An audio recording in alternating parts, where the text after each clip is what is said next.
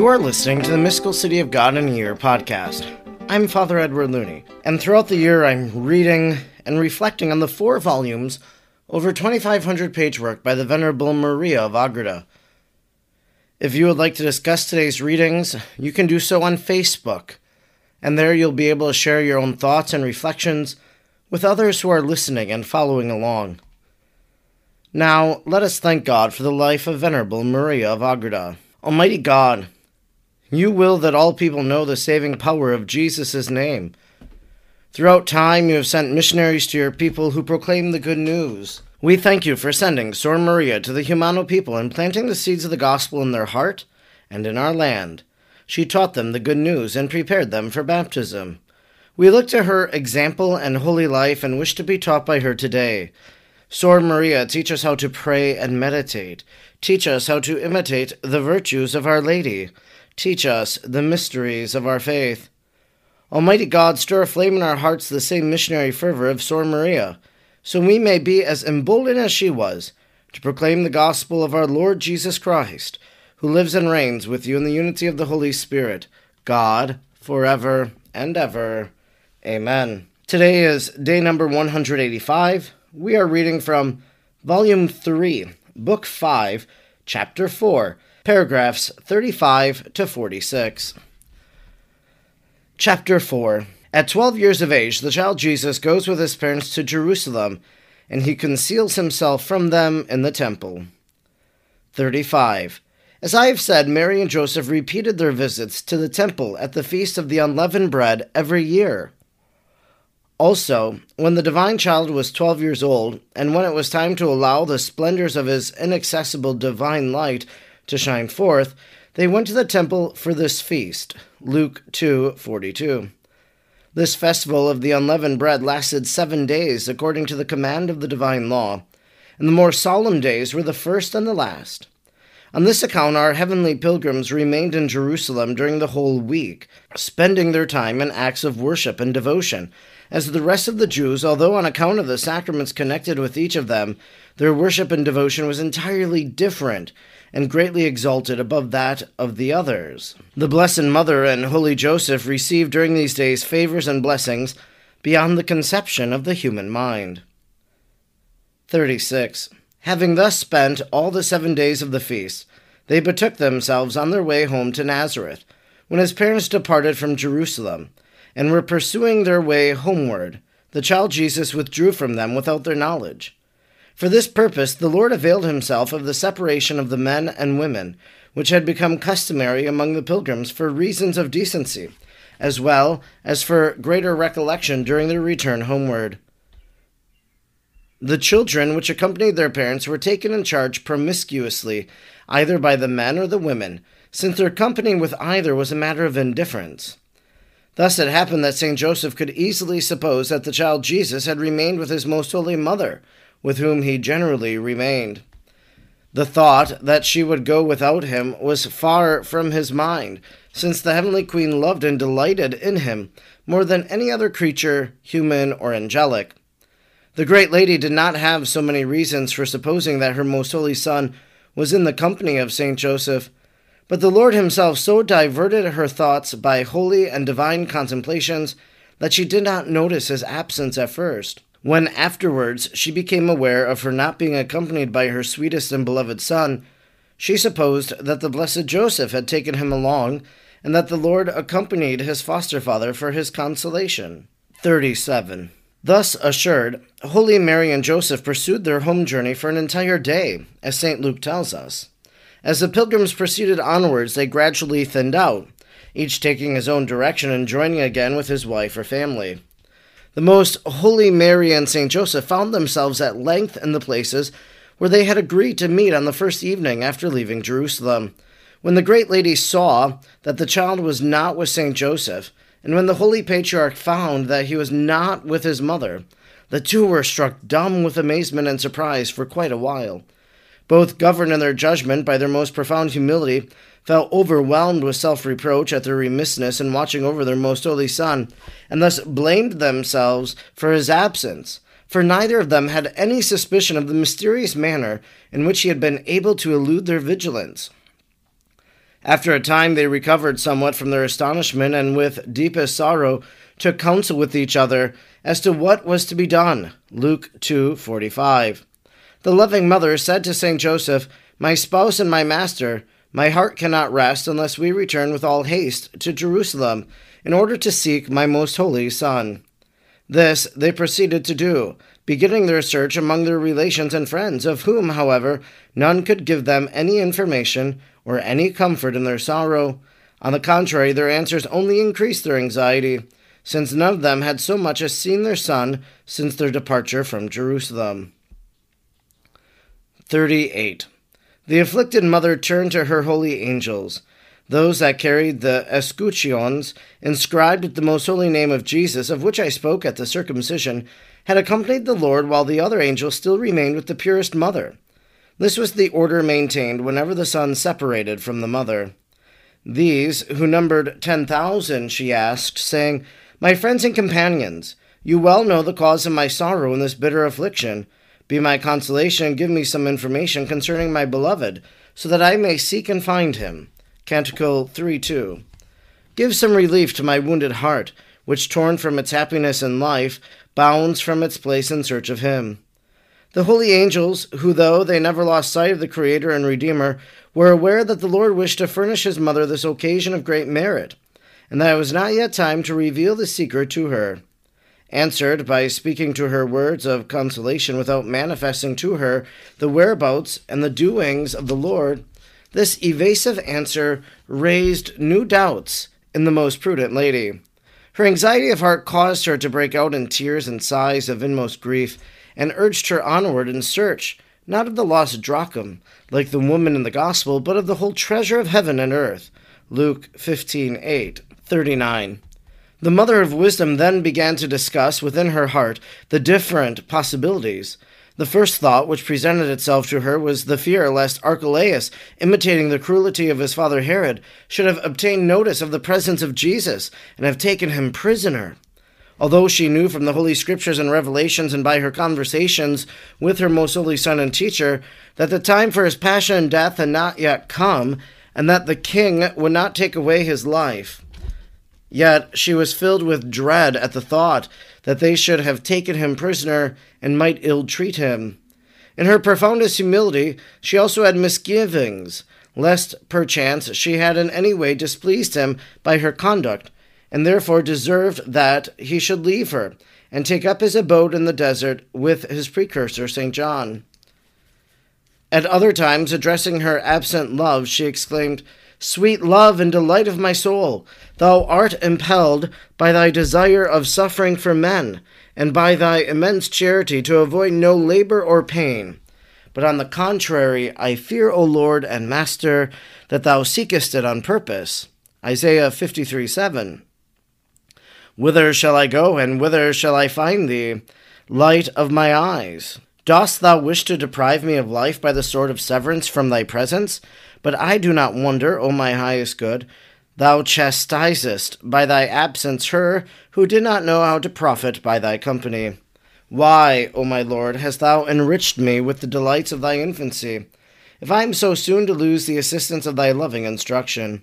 But woe is me, since not being worthy to retain and enjoy these as my son, I must confess that I am obliged to thank thee, even for the favor of condescending to accept me as thy slave. If the privilege of being my unworthy mother can be of any avail in finding thee, my God and my highest good, do thou, O Lord, permit it, and make me worthy of again finding thee, so that I may go with thee in the desert, to sufferings, labors, tribulations, or whatever thou wilt. My Lord, my soul desires to merit, at least in part, to share thy sorrows and torments, to die if I do not find thee, or to live in thy service and presence.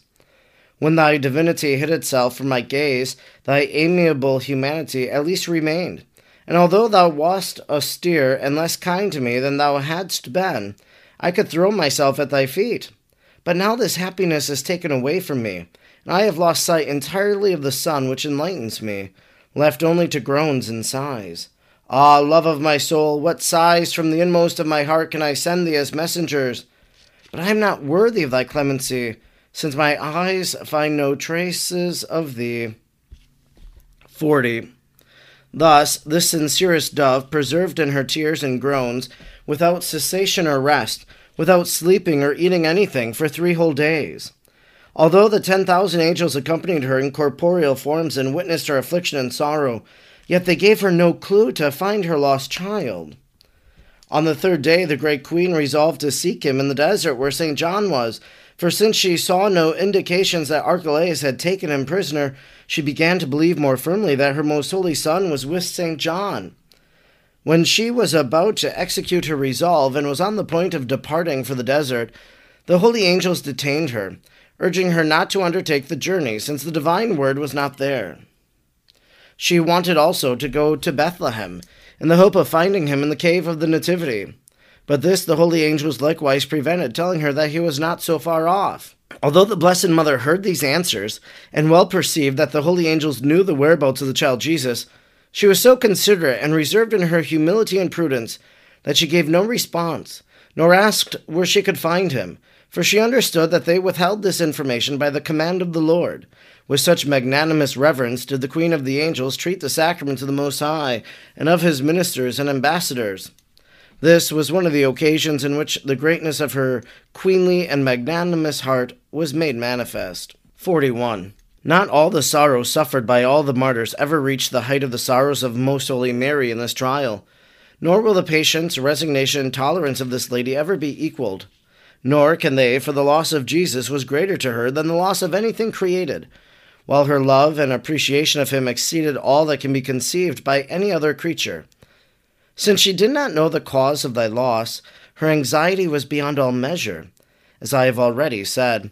Moreover, during these 3 days the Lord left to her natural resources of nature and of grace, deprived of special privileges and favors, for with the exception of the company and intercourse of the angels, he suspended all the other consolations and blessings, so constantly vouchsafed to her most holy soul. From all this we can surmise what sorrow filled the loving heart of the Heavenly Mother. But, O prodigy of holiness, prudence, fortitude, and perfection, in such unheard-of affliction and sorrow, she was not disturbed, nor lost her interior or exterior peace, nor did she entertain a thought of anger or indignation, nor allowed herself any improper movement or expression, nor fell into any excess of grief or annoyance, as is so common in great affliction with other children of Adam, who allowed all their passions and faculties to be disarranged, yea, even in small difficulties. The mistress of all virtue held all her powers in heavenly order and harmony. Though her sorrow was without comparison great and had pierced her inmost heart, she failed not in the reverence and in the praise of the Lord, nor ceased in her prayers and petitions for the human race and for the finding of her most holy Son. 42.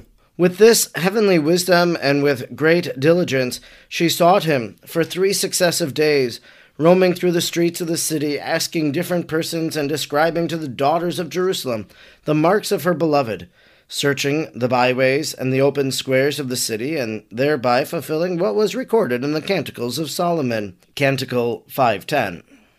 Some of the women asked her what were the distinctive marks of her lost and only son.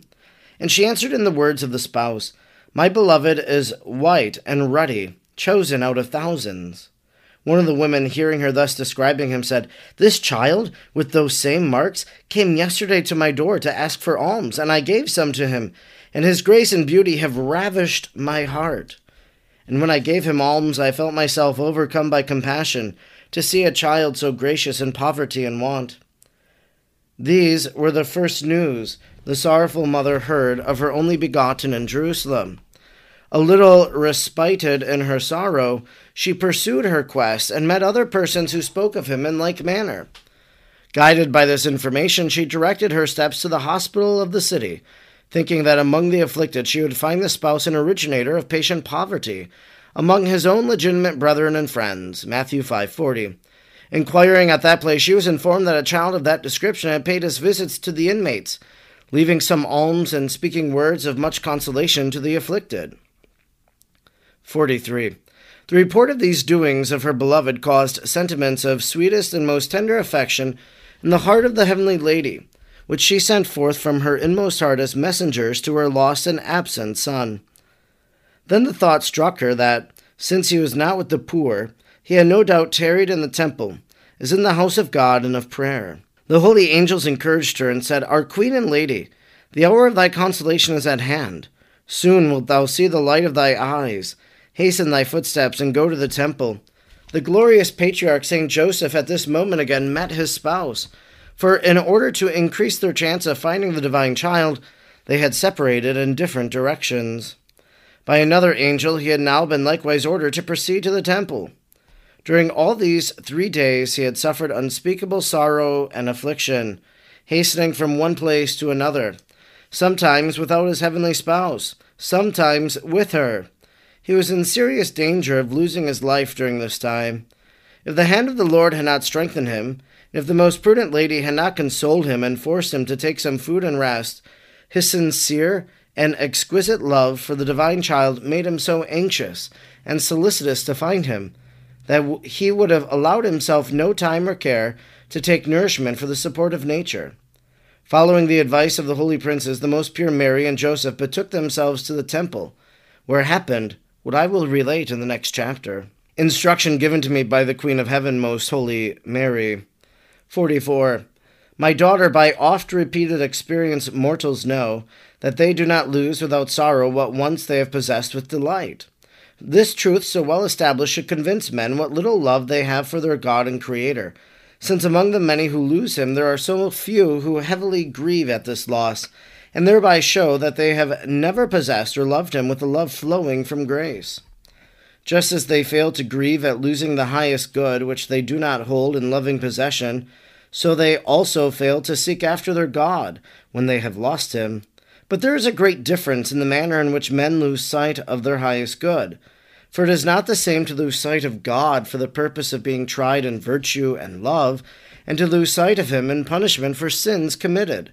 The first is a contrivance of divine love, and a means of communicating itself more abundantly to the one that longs for it and merits it.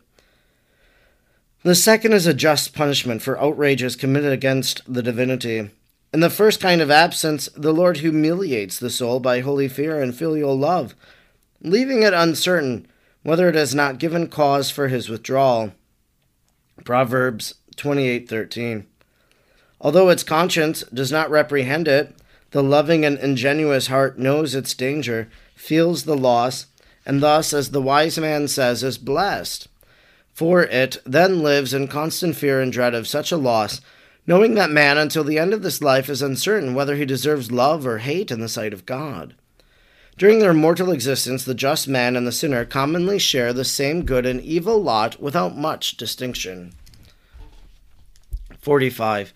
This is the great evil which the wise man mentions as among the happenings under the sun, that the impious and the wicked harden their hearts in their malice and false security, seeing that the same mishaps befall both themselves and others, and that no one can tell with certainty who are the chosen or the reprobate, the friends or enemies of God, the just or the sinners, who are worthy of love and who of hatred.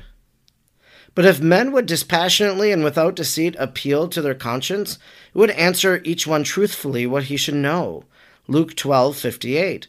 For when it cries out against sins committed, they would be foolish not to attribute the evils and adversities to themselves, or to fail to see themselves forsaken by grace and deprived of the highest good. If their reason were unbiased, the greatest source of misgiving would be to be unmoved by the loss or by the cessation of the spiritual joys of grace. For the want of this misgiving in a soul created and destined for eternal happiness is a strong indication that the soul neither desires nor loves this happiness, and therefore it is a sign that it does not seek it in earnest, so as to enjoy a well-founded prospect of one possessing the highest good. For thou must remember that this well-founded assurance of not having forfeited it in this mortal life can be attained by all the faithful souls. 46.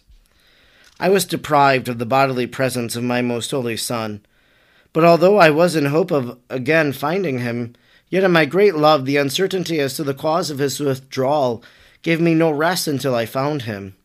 In this I wish that thou, my dearest, imitate me, whether thou lose him through thy own fault or by the disposition of his own will. So great should be thy dread of losing him through thy fault, that neither tribulation, nor troubles, nor necessity, nor danger, nor persecution, nor the sword, neither height nor depth should ever withhold thee from seeking after thy God. For if thou art faithful as thou shouldst be, and if thou dost not wish to lose him, neither the angels, nor the principalities, nor the powers, nor any other creature can ever deprive thee of him. So strong are the bonds of his love and its chains, that no one can burst them, except thy own free will. This concludes our reading today for day number 185. We've been reading from Volume 3, Book 5, Chapter 4, paragraphs 35 to 46. The loss and finding of Jesus in the temple is one of the rosary mysteries that we reflect about in the fifth joyful mystery. So it's something that we've pondered about, and hopefully as we're reading this today and tomorrow, it's going to help you in your meditation on that mystery of the rosary. Maybe you've always wondered, well, how did they lose the child Jesus? And so we get an explanation today about the separation that takes place and such in these caravans, that the men are with the men, that the women are with the women. Joseph thought he was with Mary because, of course, we know from previous readings, the two are quite inseparable. Mary thought that Jesus was with Joseph to console him. And so we kind of see how this could happen. Before the loss in the temple, though, the Holy Family was praying, and they were there for a week. They were there for the special feast. And we heard this, which I think surmises what we believe about devotion to Our Lady and St. Joseph. On this account, our heavenly pilgrims remained in Jerusalem during the whole week, spending their time in acts of worship and devotion as the rest of the Jews. Although on account of their sacraments connected with each of them, their worship and devotion was entirely different and greatly exalted above that of the others. I've said it once, I've said it multiple times over this past half a year that we've been reading this, but hyperdulia, the devotion we give to Our Lady, she exceeds that of all the saints. Protodulia, the devotion that we have to St. Joseph. Dulia, the devotion that we have to the saints, ordinary saints. And I once read from Alphonsus Liguori that the saints intercede for us by going to Our Lady, who is the Queen of Saints, and Mary then receives our petition through Saint Peregrine or Saint Anthony, and then it is given to the Lord. So the worship of Our Lady and Joseph exalted that above all the others in Jerusalem for the feast that was being celebrated. I thought what was interesting, Maria of Agreda just briefly mentions that woman in the gospel who searches for that lost coin, and how that's kind of similar to what's happening here, but that Jesus is far greater than a coin. And then Mary begins to ponder, well, what could have happened? So a mother who loses their child, I think immediately today would think, has my child been abducted? Has my child been kidnapped? That's one of those thoughts that goes through a person's mind. We hear stories of it on the news. We watch television shows that portray abductions. And so Mary thinks, well, maybe it's Herod's successor who now knows the identity of Jesus and has taken Jesus for his purposes. But we also heard that Mary knew from the Holy Scriptures and revelations and by her conversations with her most holy Son and teacher that the time for his passion and death had not yet come, that the king would not take away his life. So Mary knew it was not his time. Now fast forward to the wedding feast at Cana. Mary knew it wasn't his time there, but then she goes to Jesus and says, "Son, they have no more wine." And Jesus says, "Why does this concern me? My hour has not yet come." Mary knows, and she believes that that is the moment of the hour arriving for Jesus to begin his manifestation, to begin the signs and wonders and these last years of his life. Kind of interesting, these angels, we've heard about the thousands of angels that are around Mary and Jesus. They know where he is. It's kind of like they're playing Marco Polo or something like that. That Mary's like, well, could he be at the place of the nativity? No, he's not there. And so Mary goes in search, and she comes up with some good places where she thinks he might be. Well, maybe he's with the sick. he always has a tender heart for those who are sick. Maybe he's there. So she goes there and she searches and ultimately comes to an answer of where Jesus is. Now, one individual she converses with in Jerusalem says, well, yes, he begged for alms at my door. So imagine Jesus begging for alms. He's going to give that to the poor. But what she said was, and his grace and beauty have ravished my heart. Well, that's what Almighty God does for you and for me. He ravishes our heart every time we encounter him, especially in the Holy Eucharist, in the most blessed sacrament. When we pray before his Eucharistic presence, allow Jesus to ravish your heart. And then finally, in the last paragraph of the instruction of Our Lady today, she talks about how we can lose Jesus because of our own faults, by our own choices, or that Jesus might do this by the disposition of his own will that we lose him. And so, for us, if we lose Jesus by sin, well, we have to find him. We find him in the confessional, and we find his mercy. He discovers us, and we rediscover him, and then we live in union with him. And then there are some of those people who Jesus has withdrawn from for some purpose. The greatest example, and I think I've mentioned this already, but Mother Teresa, the dark night of the soul, St. John of the Cross, these individuals felt a loss of Jesus in their heart because he wanted them to experience this and to undergo that experience. There's always a great joy in finding Jesus. So if you feel like you've lost him, search and find him like the Holy Family. I'm Father Edward Looney. And throughout the year, I'm reading and reflecting on the 4 volumes, over 2,500-page work by the Venerable Maria of Agreda. I'm grateful you joined me today, and I hope you'll join me again tomorrow. Until then, may God bless you, and Mary pray for you.